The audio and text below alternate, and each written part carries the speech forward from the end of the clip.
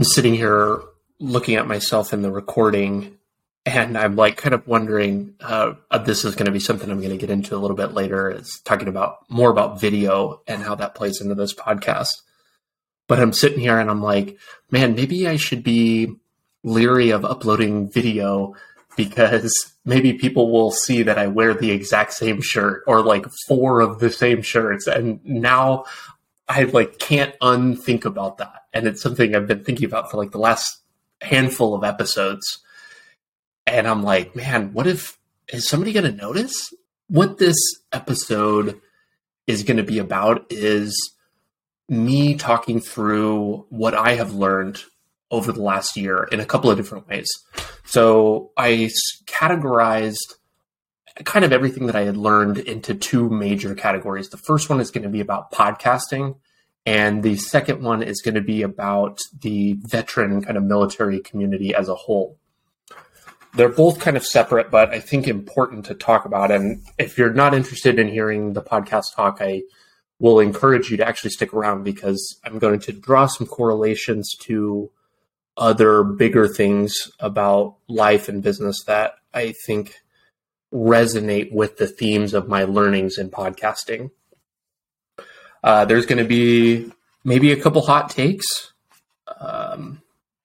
We've got that to look forward to, and a couple other just interesting thoughts that I've had. I'm imagining this as a bit of a fireside chat.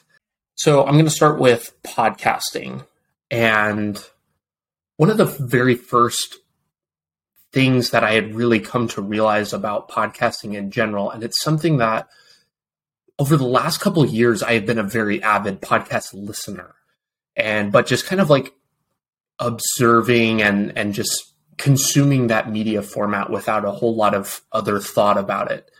What I didn't realize was happening is that I had actually steadily built kind of mental relationships with people that are hosting podcasts.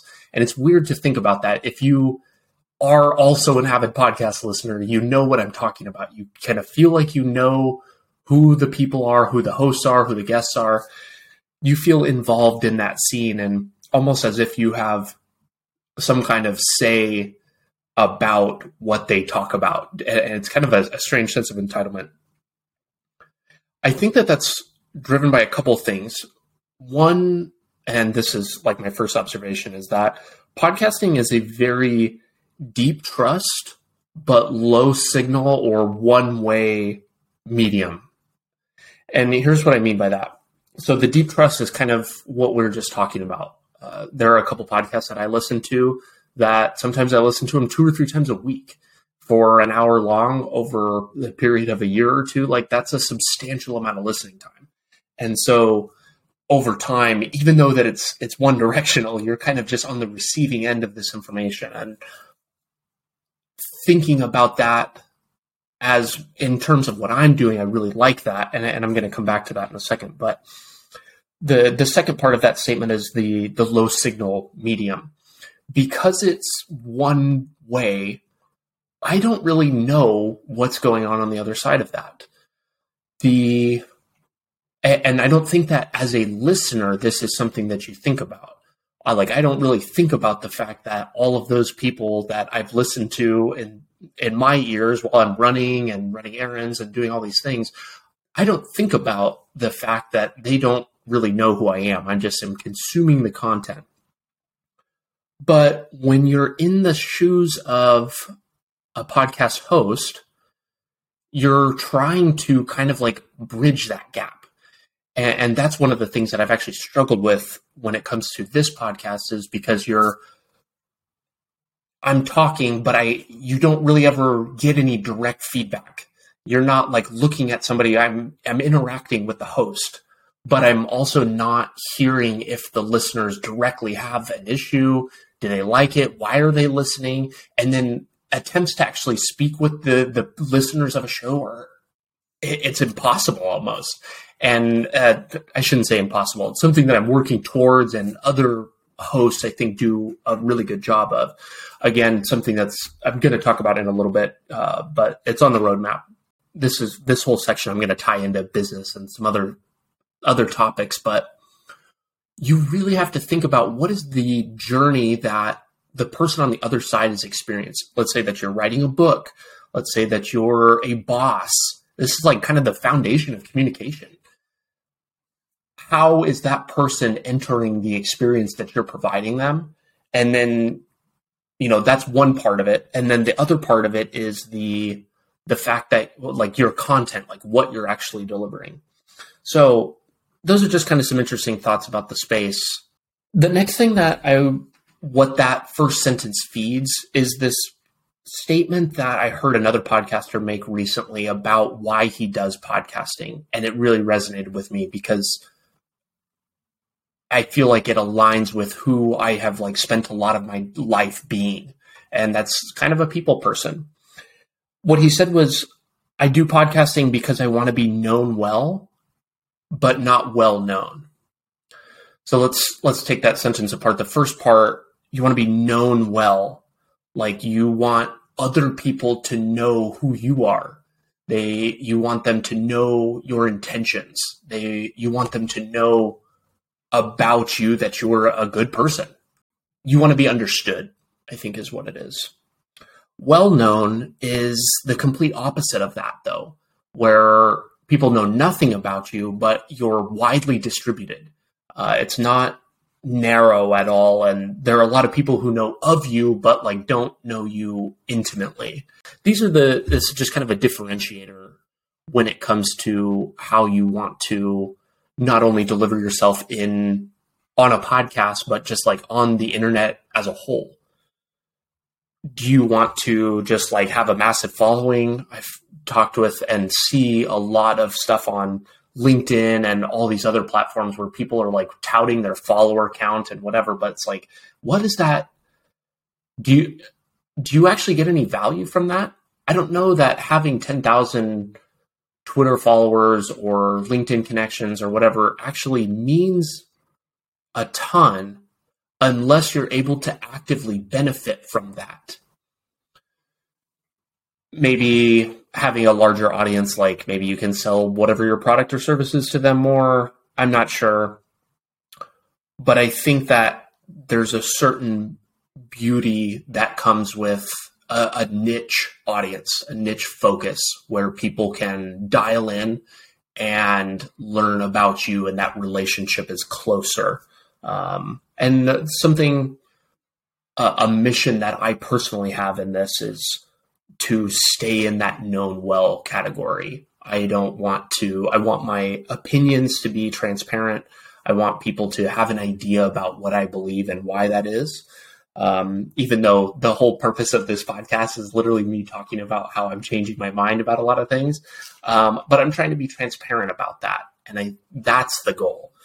This has been a good medium for me because I get to still talk to people. One of the things that I struggled with before writing a newsletter semi-regularly was that that you get even less feedback doing that, but at least during the periods of doing an interview, I get to experience like talking to a new person and getting the fruits of that. I think the takeaway from the segment on like being known well versus well known is thinking about how that maybe applies to where you're sitting at. How are what you're doing now positioning yourself?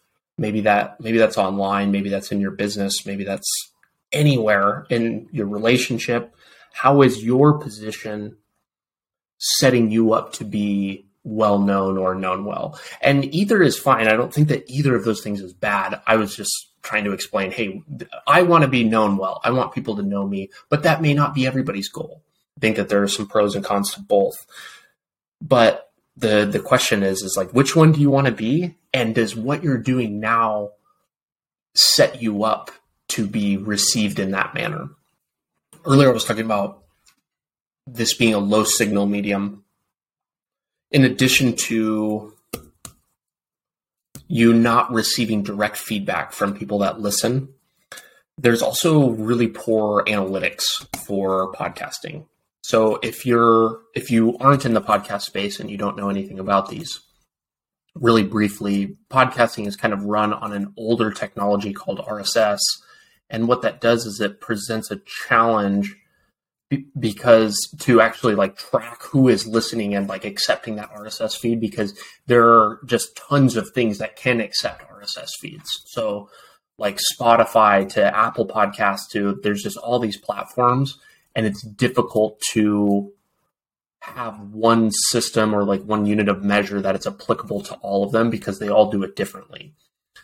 And that's kind of, it's been a good thing and a bad thing. Like I've trying to not do this podcast for numbers. It's always kind of lingering in the back of my head, but I'm working on that as a focus.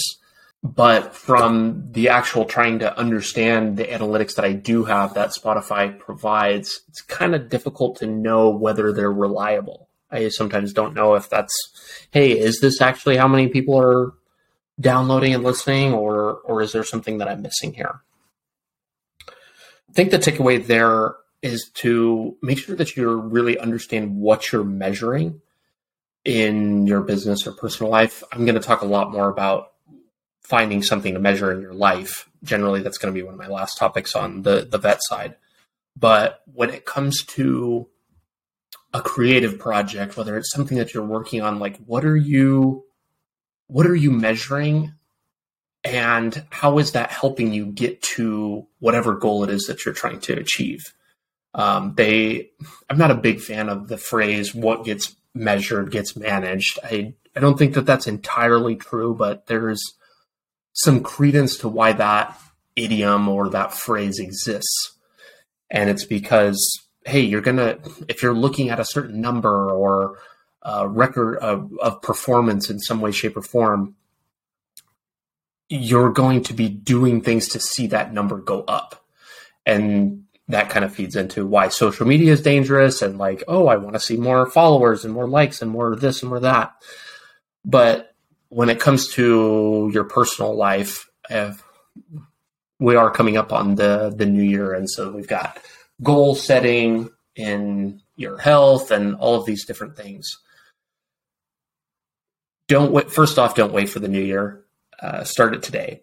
But 2, think about what you're measuring. And if you aren't measuring anything, that might be a problem. When it comes to getting feedback, I mention a lot on many episodes why I ask for reviews or ratings for the show.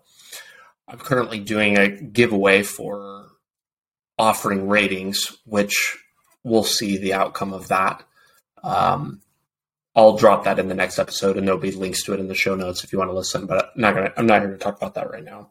The asking for ratings is twofold in reasoning. One, because having better ratings like actually pushes you up in the charts when it comes to ensuring that your podcast is discoverable by other people in the Apple Podcasts and Spotify and whatever ecosystem that you live in. So that's one thing. But the second thing is that because of the lack of feedback, again, ratings and reviews are a way for people to offer their unfiltered opinion about you. And then ideally, you can take that feedback and improve. But you actually have to get the feedback for that for you to do anything. And so that's the kind of the driver behind getting that. It's one thing to be asking for feedback. That's a good thing. And I think that demonstrates a certain level of professionalism, not just on podcasts but anywhere. When you're asking for feedback, that means that you want to do good. And so that's a step in the right direction. I think that the next level that builds on top of that is actually being ready to implement the feedback that you're offered. I kind of look at it as like these tiers or whatever. There's Justin Welsh writes a really good weekly newsletter, and he shared this image today where it shows like this sphere and there's these different waves that come out of it. And at the middle is just like, you're happy and like everything's good. There's no challenges or whatever. And then the next level out is, aware of some things to work on and like, oh, kind of sort of trying to do this. And then it's like, the next level out is asking for feedback. And then the next level, just like it kind of keeps building and building on each other. But you need to be willing to actually do the thing that you're being told to do, whether it's coming directly from a person or not. So because of the lack of people coming in and nobody's writing in and saying, hey, this is what exactly you should do on your podcast, I'm having to look at other signals for viability.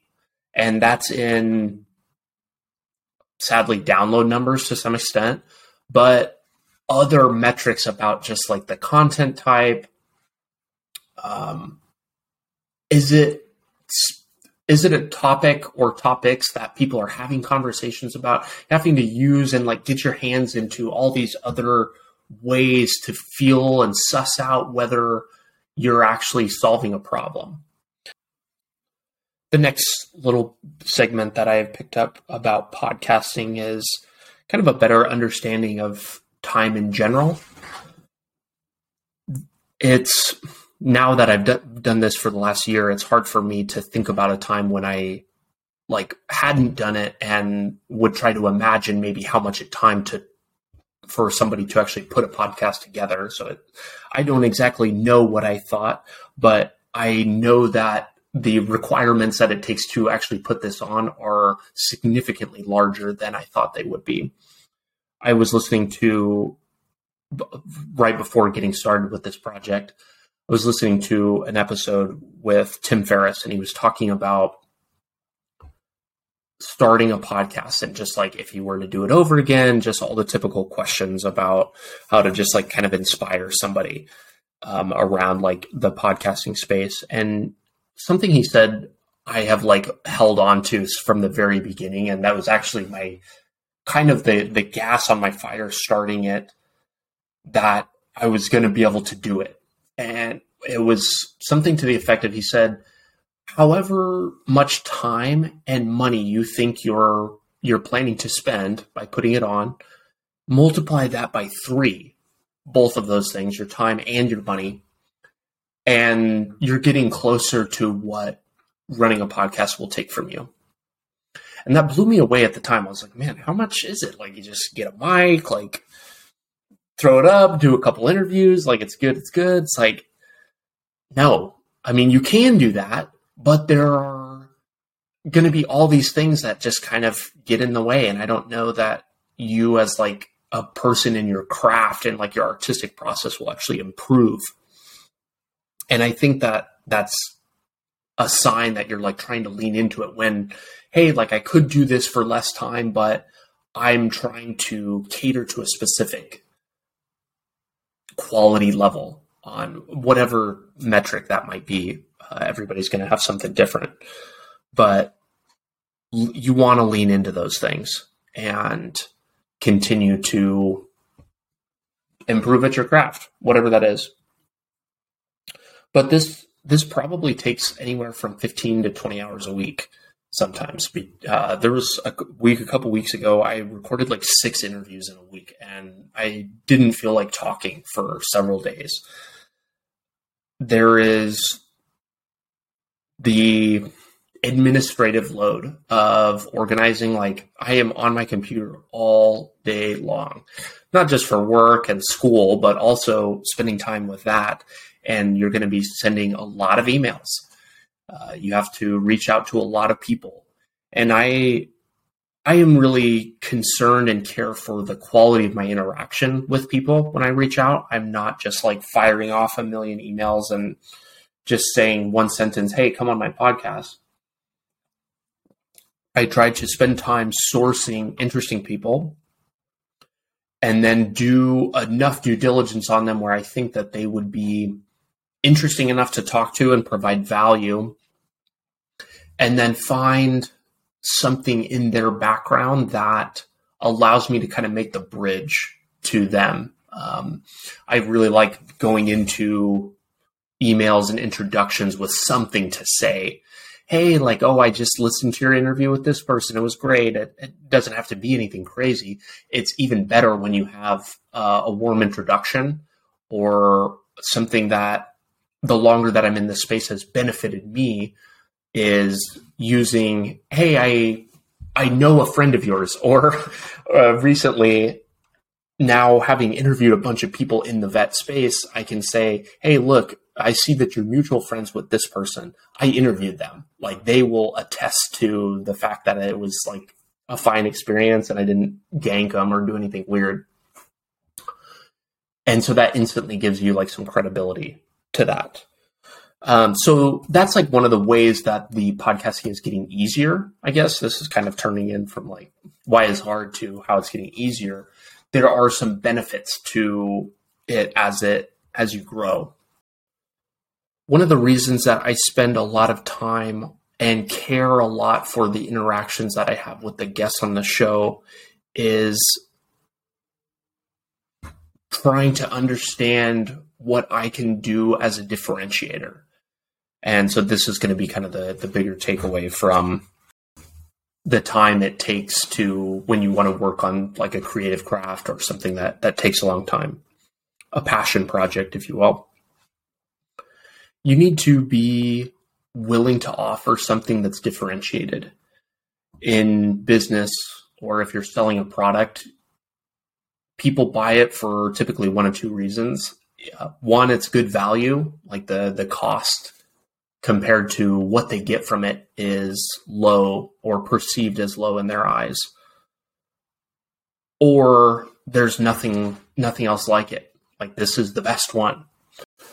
When it comes to a creative endeavor, especially in a world where we've got TikTok and we've got all these short form attention getter things, understanding what your differentiator is incredibly important. And I think that there are 3 different ways that you can differentiate, not only like when you're selling something in a business, but also in kind of creative content. One, who your customer base is. One of the things that a lot of content creators talk about is the value of understanding who you're selling to. Who are the people on the other end of whatever it is that you're selling or giving them?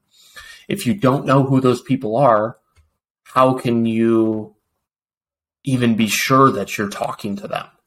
Because you may not be. And a lot of your decisions should be based on what people in that demographic look like. So that's one way you can differentiate, is knowing who your customer base is, and why does the person who is listening to your podcast or buying from your business, why are they different than the person that's standing next to them? The second differentiator that I think there is what your offering is.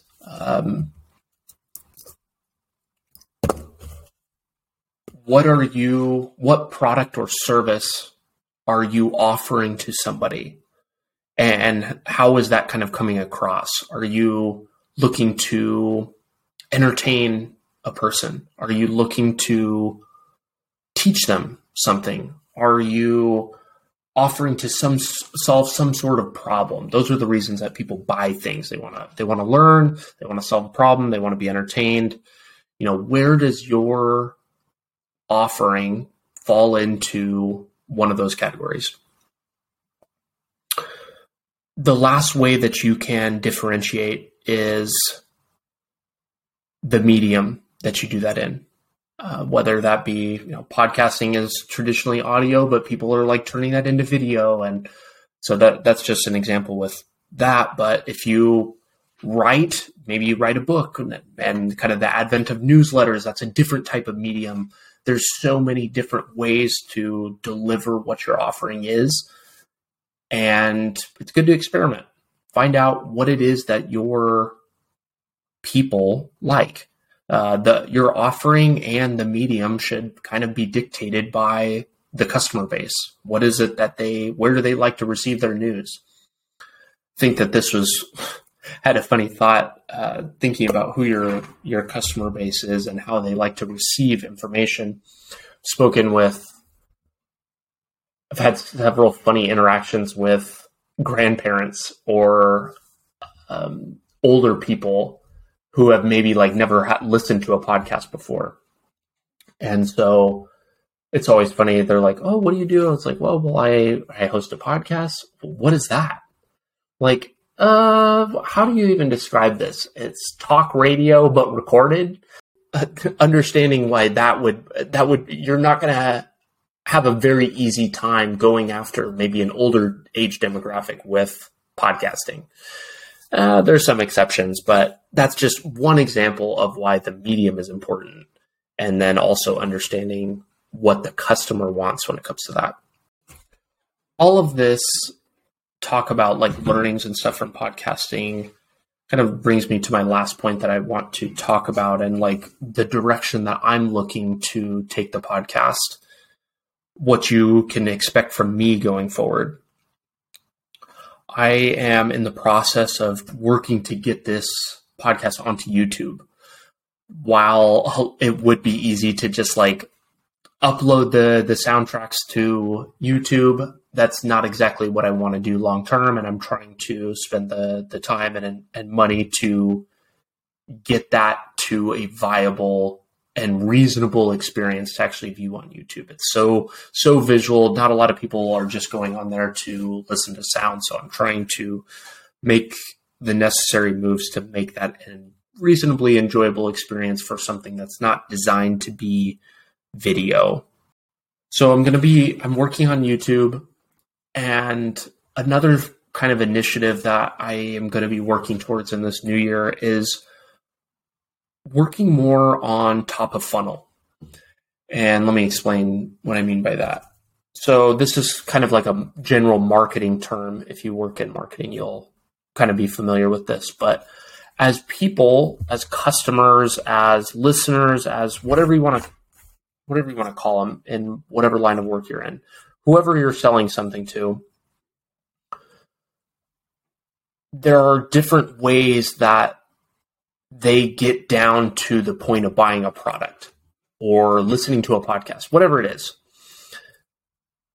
And so there are things that you need to do to kind of like help them reach that point. Like a buy signal, when somebody buys something from you, that's the highest signal of faith that they can kind of have. And it, like I said before, it's not just as simple. They don't just like show up and buy something usually. Oftentimes they need to be kind of nurtured and like communicated with earlier on in the process to get them to that buy decision, especially for something that's discretionary. So what do you do to kind of help or kind of feed? And this is like a funnel formation. Is like, let's just imagine a triangle, and down at an upside down triangle. Down at the point of the triangle that's the buy decision. And there are people up above that. And so you have to kind of feed, they call it feeding your top of funnel, to get people to that bottom portion of buying, or in my case, listening to a podcast.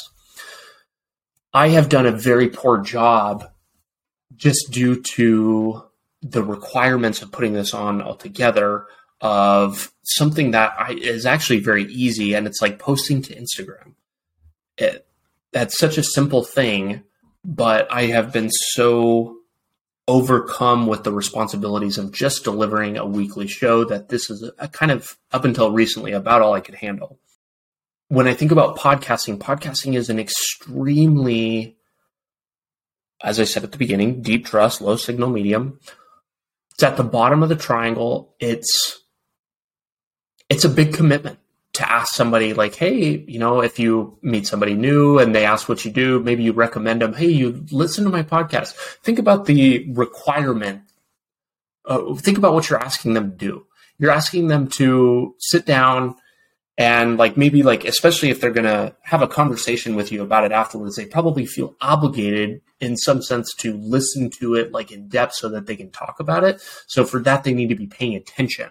And especially for my format, where it's it's not a lighthearted, just bullshitting conversation. There's usually some deeper topics discussed. And so people need to be listening to that. So I'm asking, or I have spent the last year asking people to listen to an hour and a half show from somebody they don't know about a topic maybe they don't even care about.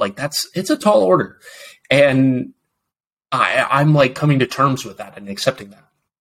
So how I'm thinking about it is that I need to do more things to kind of feed the top of funnel. And how can I get more people into my ecosystem with lower stakes offerings? And that might be short clips on Instagram. People, that's a low time requirement medium, spending time on Instagram to watch a 30-second clip. The same with watching short clips on YouTube, Facebook, anything like that. But maybe that's reading an article. Maybe that's, there's almost name anything else, and that's like probably going to be an easier ask. And that's what my point earlier about podcasting is, that like the tip of the triangle in terms of the hardest thing to kind of get somebody to do. So I'm going to be spending more time upstream on helping this get found in shorter form mediums, and looking for kind of like lower risk ways for people to try the podcast, if that makes sense. One of the things I also am looking to do is to continue to experiment with new content types. So this content type right now is something that's a little bit different. I'm not sure if you guys are into that. I need to try it to find out, though. That might be also doing like a news type episode, like once a week, to cover some relevant news, doing historical deep dives on interesting characters. Like there's several other content types that I'm thinking about in terms of trying to create an engaging experience that people want to listen to and enjoy. So those are some of the things that you can be on the lookout for me or from me this upcoming year. All of those things are they're experimentative. I'm not sure if that's a word. They're experiments. I need to try them out, and I need to do that in order to continue to grow and to find more people. And the next segment is going to be about talking about what I have changed my mind on the veteran community.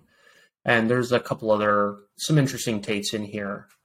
I've said this to some people recently on the podcast, is that I almost feel like I've changed my mind on most things in the last year, which is interesting because I have actually just a couple weeks ago passed over the point of being 4 years out of the Navy, meaning I have now spent more time outside of service than inside the service.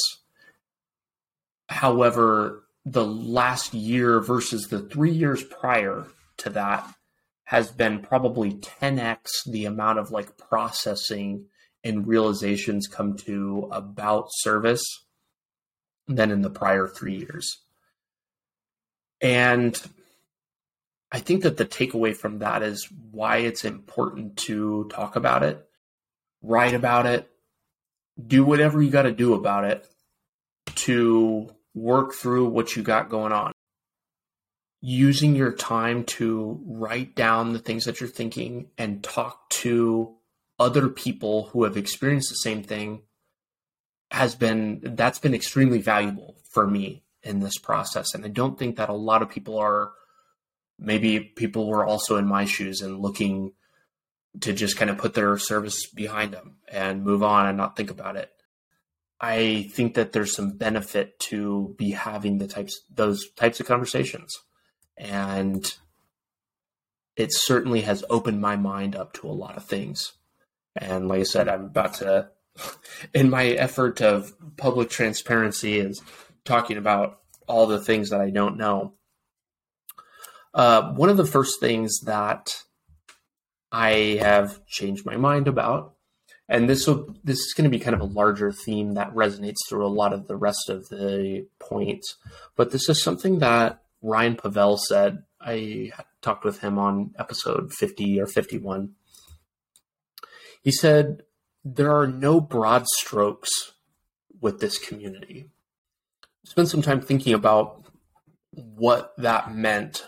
I think that what he's getting at is that a lot of people will just kind of bucket veterans into one group and say, oh, they're a vet or whatever. And that's a good thing. That's part of our identity. It's all of these things, but there are a lot of generalizations that are made beyond that, that may not be entirely accurate.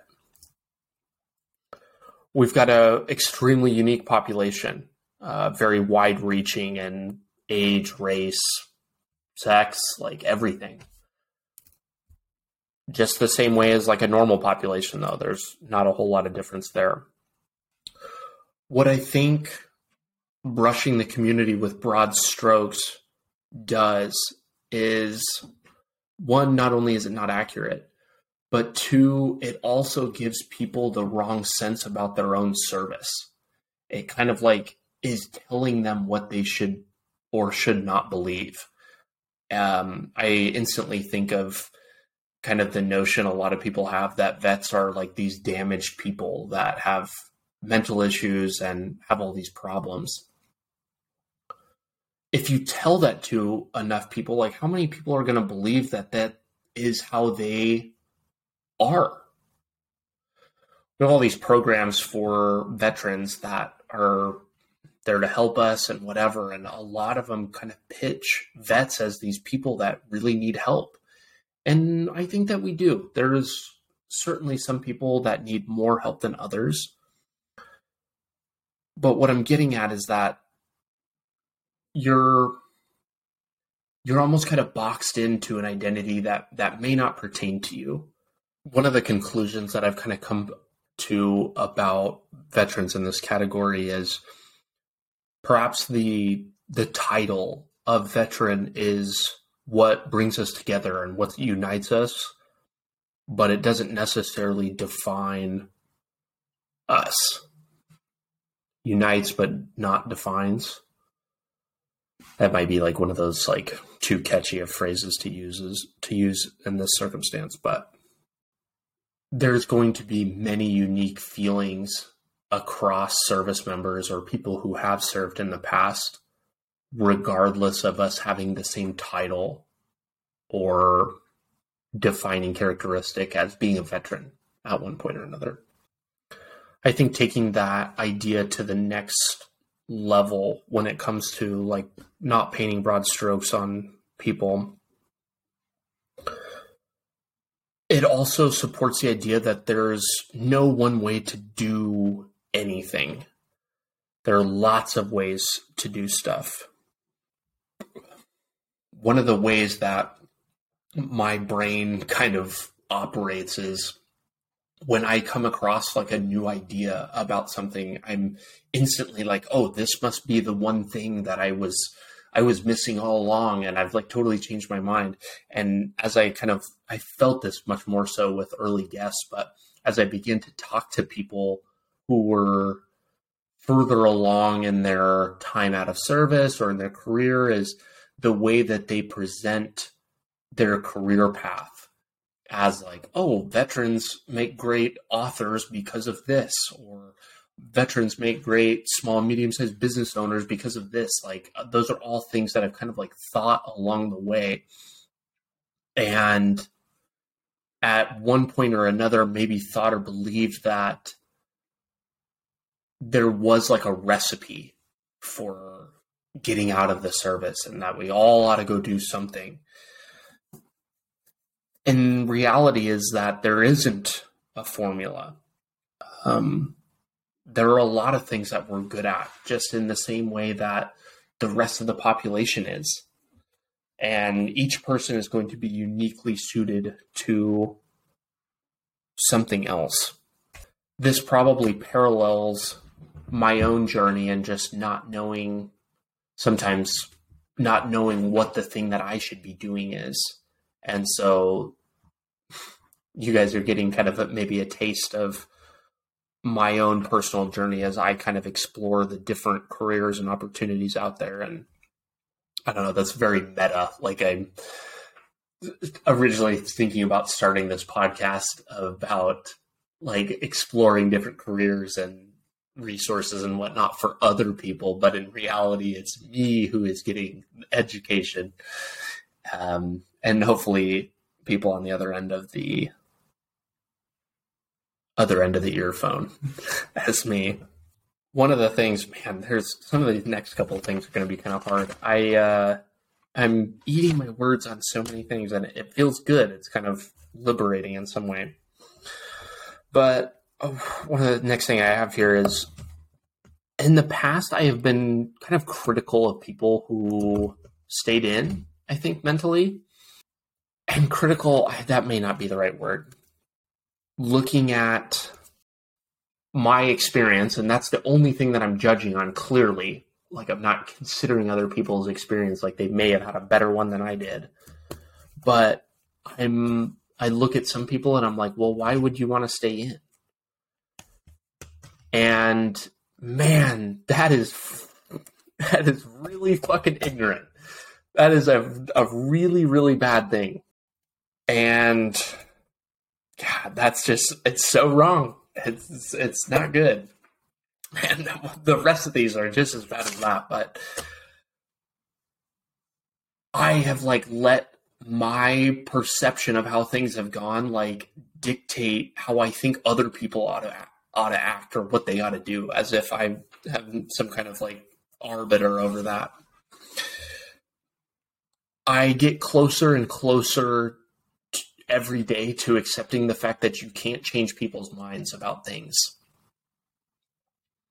They have to, there's only two ways that you can do that. Either you need to help lead them to their own conclusion about why the way that they believe is wrong as it is, or you need to show them by making what you do so loud that they can't help but notice and recognize that. So I think that I have just spent a lot of time projecting my own thoughts and experiences on people that I think, oh, maybe you should get out. Reality is there are some people who really enjoy the service. And I'm not saying that I didn't. I enjoyed parts of it the way that most people do. But back to that thing that I was saying before, there's just not a formula. What I haven't gained more sympathy for is when people don't like something, whether that be a job, could be any job, not just the service, but anything, and they don't want to take the actions to change it. And I think that there are a lot of people, unfortunately, that are still in the service that just want to be there to complain about it. And this isn't me talking down. I spent a lot of my time complaining, and that was wrong. But what I'm seeing is that there are a lot of people that are just looking to complain about life in general. And it's frustrating to hear that and to have sympathy for it when they don't want to make the choice to change and to be different. One of the next things that I have changed my mind about is a lot about the enlisted and officer divide. One of the things that prompted this is a couple weeks ago on Facebook, they have the on this day posts. And I was looking at that, and I made a status back in, must have been 2015. So 7 years ago-ish. And I said something to the effect of, officers, let's see, what did I say? Something about how officers walk around puddles and enlisted walk through them.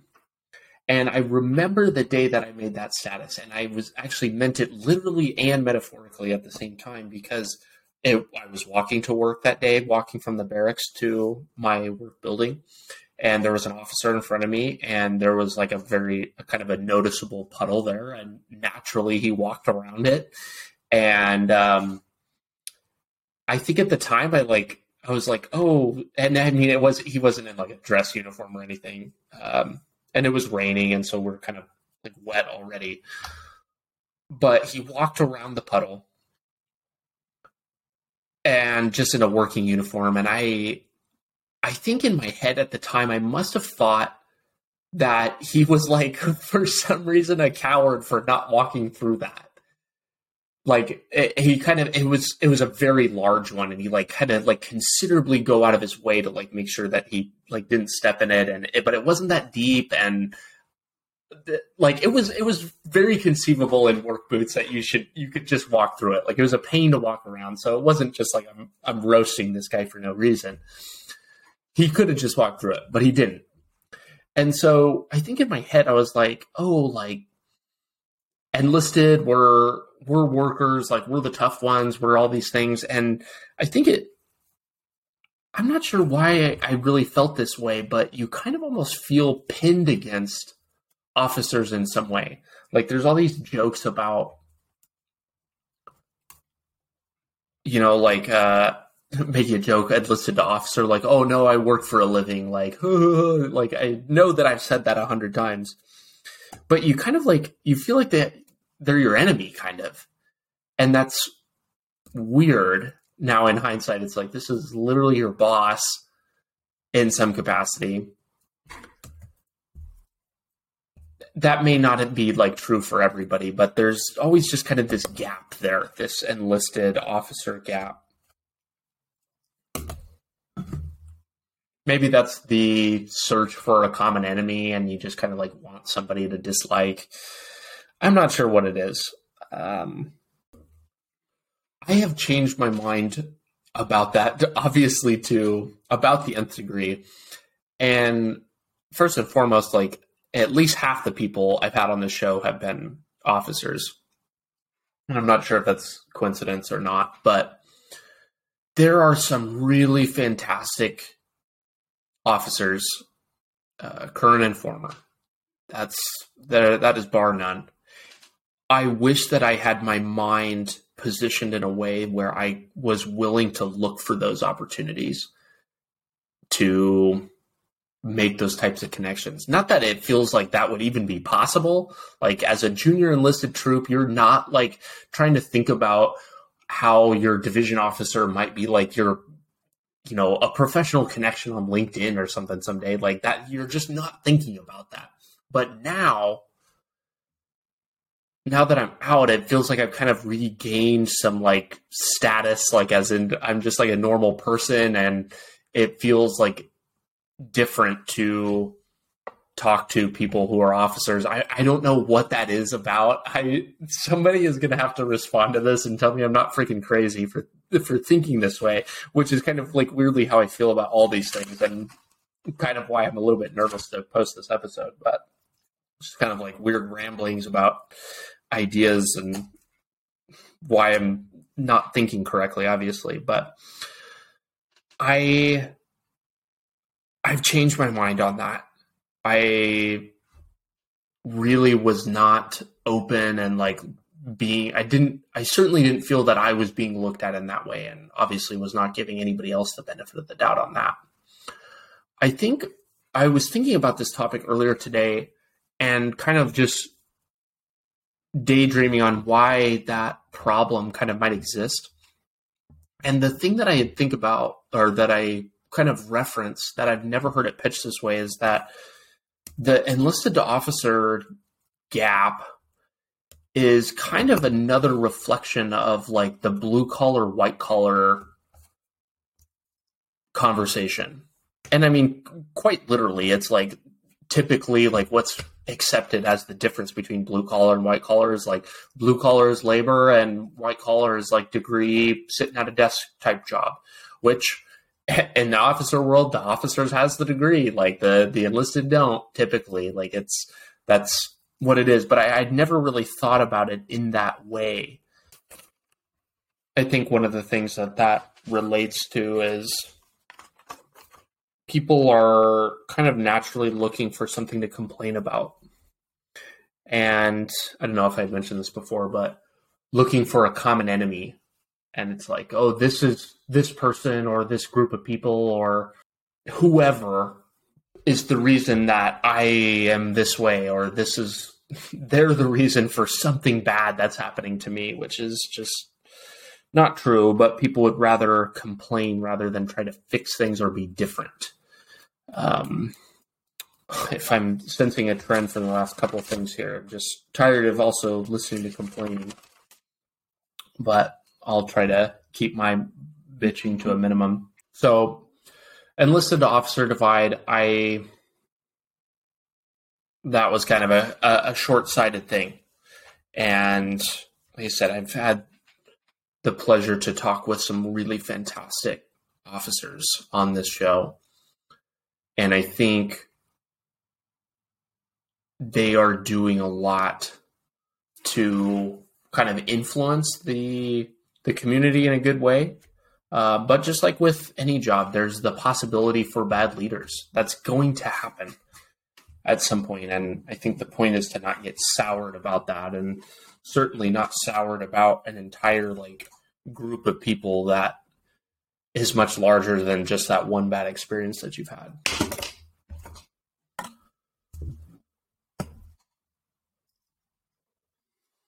Next thing that I've changed my mind on. Okay, so veteran resources. This is a big one. I don't know what they were teaching us at TAP or TAP's class or whatever it's called.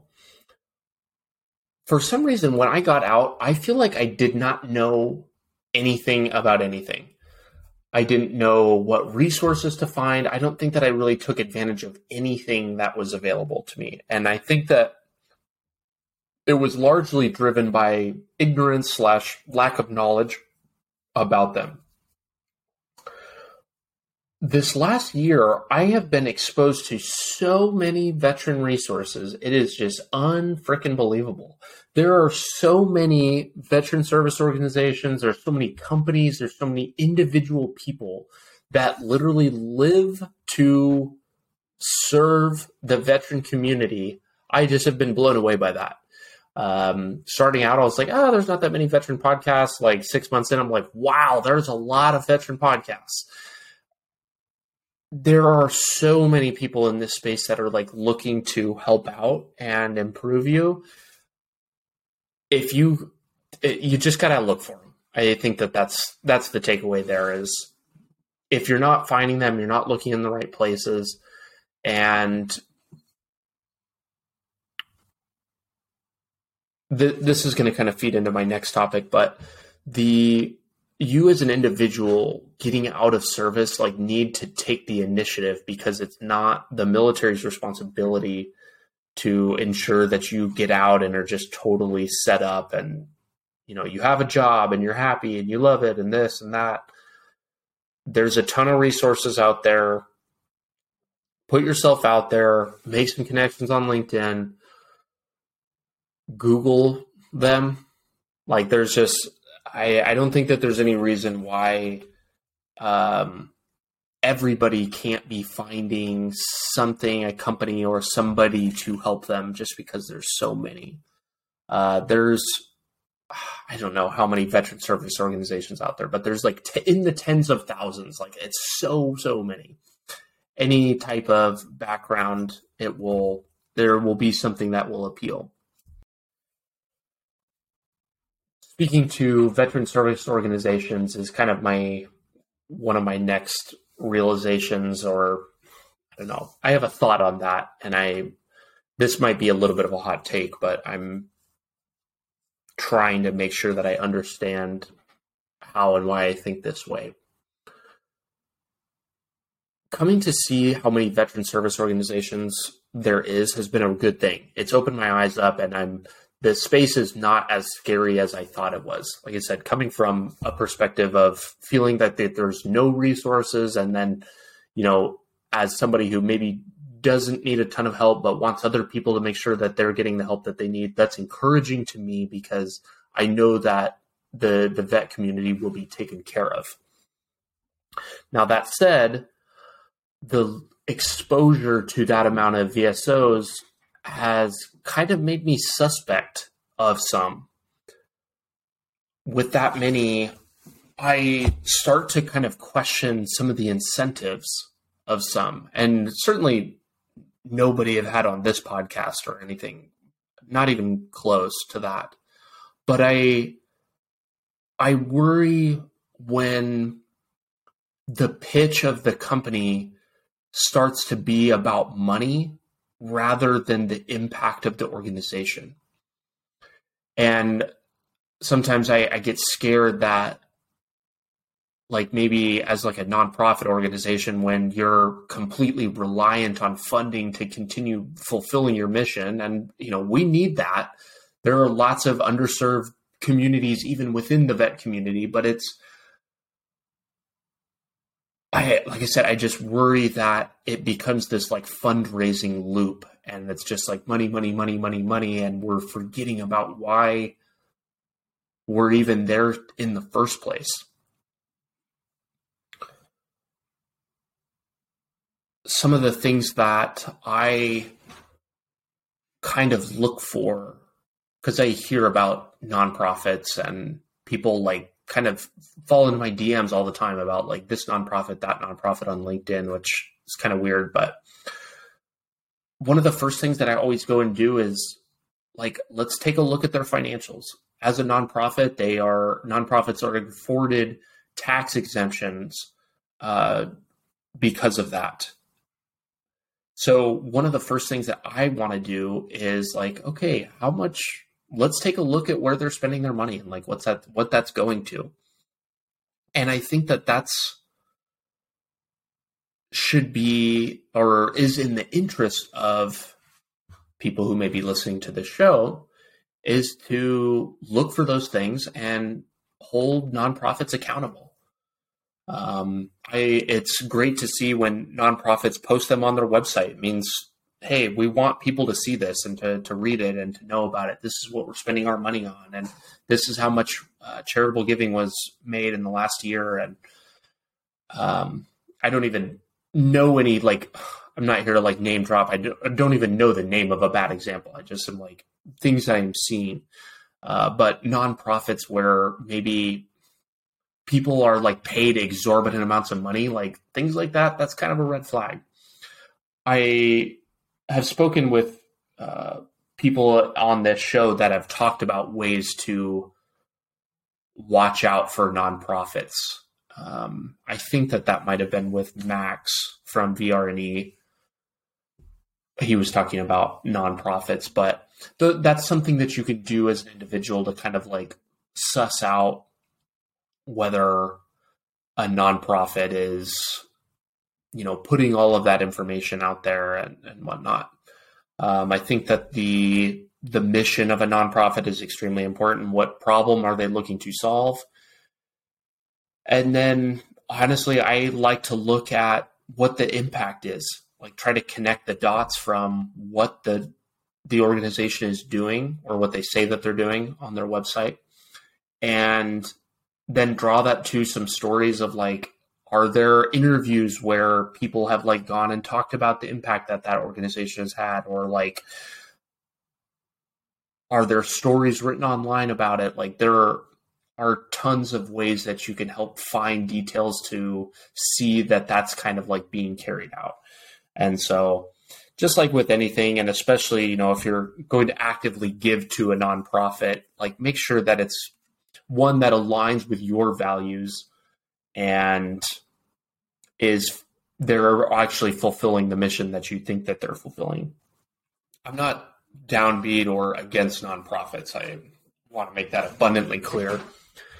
I just think that and care about impact the most, and hope that the focus can be about doing the thing that they say that they're doing as the number one, and not just, hey, all we care about is getting more donations.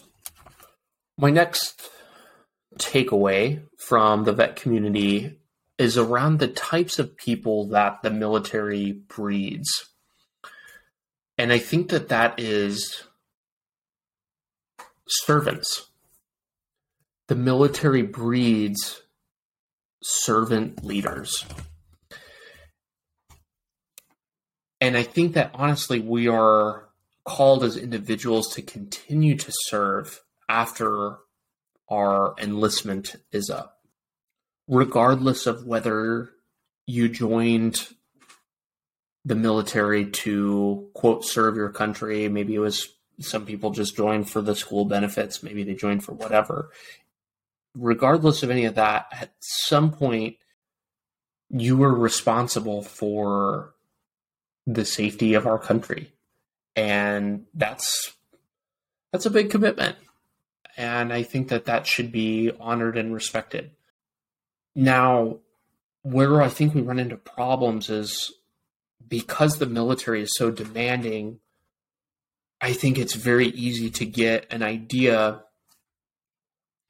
that somehow the military has taken a lot away from you that was not something that you knew about. And let me kind of explain that. One of the statements that I heard this recently, and I got kind of upset because I know that I have like thought it in the past, and I really have moved very far away from that. But the phrase, I'm excited to get out of the military what it took from me. And I think that that's a very toxic, scary statement for a couple of reasons. First off, you signed up, you enlisted, you signed on the paper. You may not have known exactly what that was going to entail, but you agreed to that uncertainty. So let's just talk about what's owed here. And I don't think that there's not a ton of owing on behalf of the military to you because of anything. That said, they do have a basic responsibility to keep you alive, feed you, clothe you, do all of those things. And I think that although it leaves a little bit to be desired, do make an effort to invest in your future beyond the service. Now, they've got a retirement plan. They've got, they send you to TAPS class. Effectiveness of that we'll leave for another discussion, but there are things in place that are designed to help make that transition as smooth as possible, kind of within their power, I suppose. I think the attitude that somehow the military has harmed you is not the right approach. And I think it really breeds this attitude of like entitlement. I don't know if it's kind of a scary word, but it's entitlement, I think, to some extent.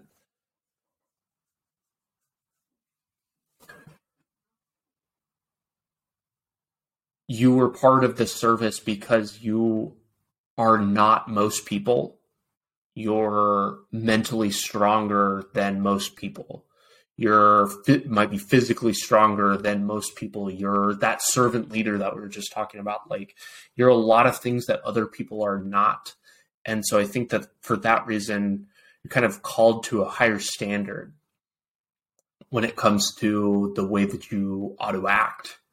And like I said, why it emphasizes the importance of getting out and continuing to be a servant leader in your community and the lives of the people that you live with, your friends, your family, all of those things. Now, there's a lot of different ways that you can do that. I was speaking with a mentee the other day that said something to the effect of, I'm nervous that I hope that he doesn't, I don't think he'll be mad that I bring this up, but I'm not going to name drop. He said something to the effect of, I'm nervous about getting out because I feel like all of these organizations and like where I go to look for jobs and stuff, like kind of what I'm coached into being is just this miraculous leader. And just like this freaking hard charging Navy SEAL that just like comes in and saves the day and like is this glorious victor in battle and all of these things. And that's kind of the way a lot of people pitch service members about how we should be pitching to our employers. Oh, we're great leaders. We're all these things. And he said, I'm worried that I'm not a leader. And I thought about that really long and hard for a second because, again, another thing that I've said that's probably not right is that veterans are all leaders, and I'm not sure where I stand on that. I think that there's this dynamic where you're going to enter the workforce and people will likely look to you for leadership in some way, shape, or form. I know that certainly when I went back to school, I was the de facto project lead on every single group project because everybody's like, oh, you're the oldest, and you may not be the oldest in whatever you go to do. In fact, you probably won't be. But in that circumstance, like my age and like my status as like a veteran was like, that made me that guy. And I think that there are some assumptions that will be made about you in whatever workplace that you go to. Particularly if it's a civilian one, people will kind of look to you that way. I'm not entirely sure where I stand on that. Yeah, I think that the military does give us the skills and trains us to be leaders to some extent. Not even to some extent, they do. But I don't know that everybody is a leader. That's something that I'm going to have to think about. But that's kind of where I'm at on the leadership thing. I do think that the service is non-negotiable, though.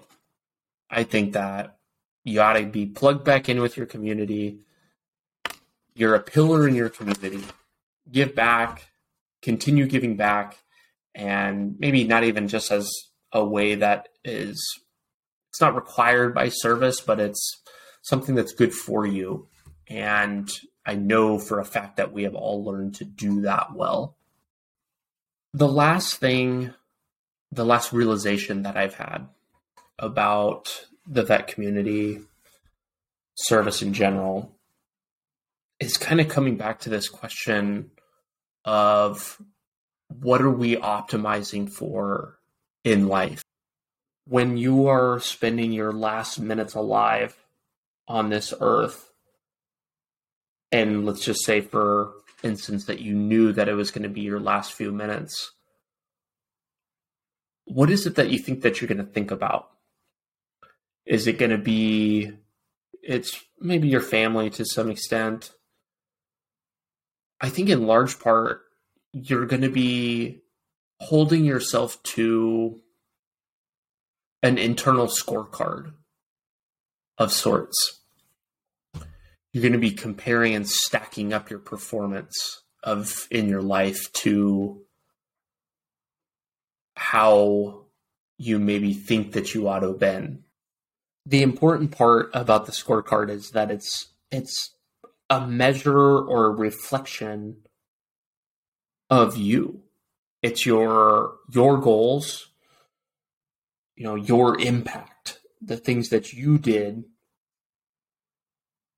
to have some sort of influence on the world. I think about this quote, and I mentioned this on a prior episode, but it's something to the effect of, what would happen if on the last day of your life you met the person that you could have become? I think about that like way too frequently. It's kind of a strange thought. But that's what the measurement is. That's what we're optimizing for. We want those to be the same person. We want to have held ourselves to the highest possible standard and act in a way that's according and moves that forward. Something that I used to feel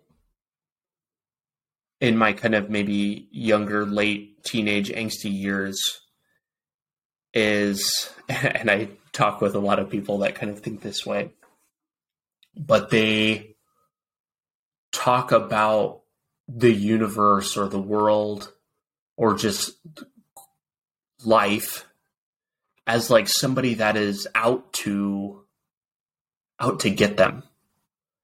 And it's like there are these forces at work that are working to conspire against them and like make them not successful. the only person that you're fighting against in this life is yourself. You are fighting the summation of your own problems. You are fighting the entirety of your own mind and the weaknesses that we have, our shortcomings, our faults. That's what we're fighting against. That's the true battle.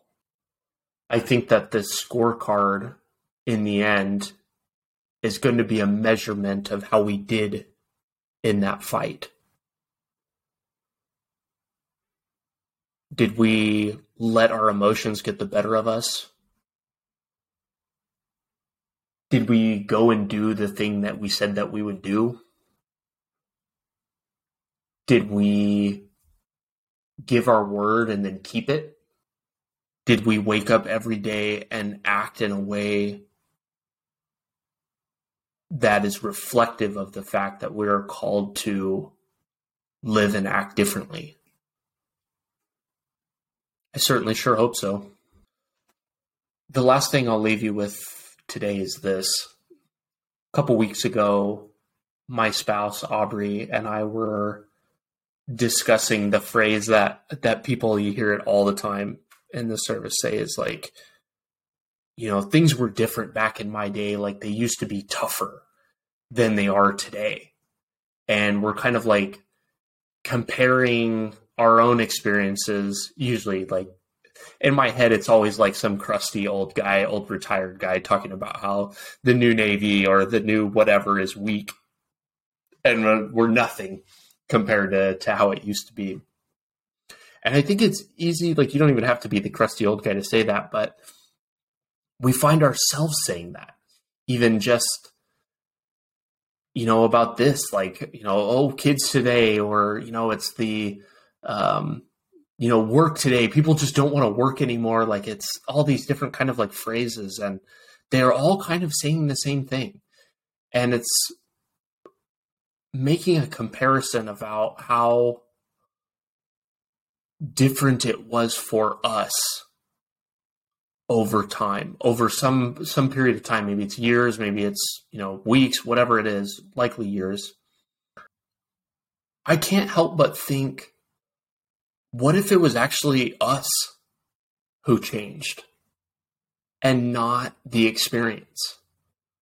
What if today's Navy, today's Army, today's Marine Corps, Air Force, Coast Guard, whatever, is actually the same and we are just different?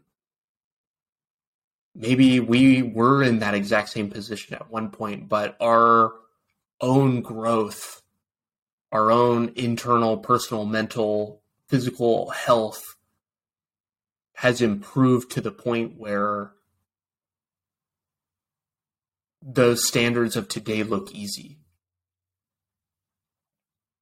It's hard to imagine the Navy or any military organization changing a terrible amount over that many. That it's a pretty slow moving organization as a whole. And so I think that we as people have capacity to change much quicker than that. And that's kind of the point of what I'm saying here, is maybe it was us who changed and not the thing around us. It's something to think about. I hope that we're changing. I really hope that we are. And I really want to look back in a week from now, a year from now, 5, 10 years from now, and look back and say, yep, he was executing. He was attacking every day. He was doing the thing. I appreciate you tuning in to my fireside chat. I would love to hear your feedback. Thanks so much for tuning in and listening to this episode on everything that I've changed my mind on. I would be remiss to say that there will be less of these next year.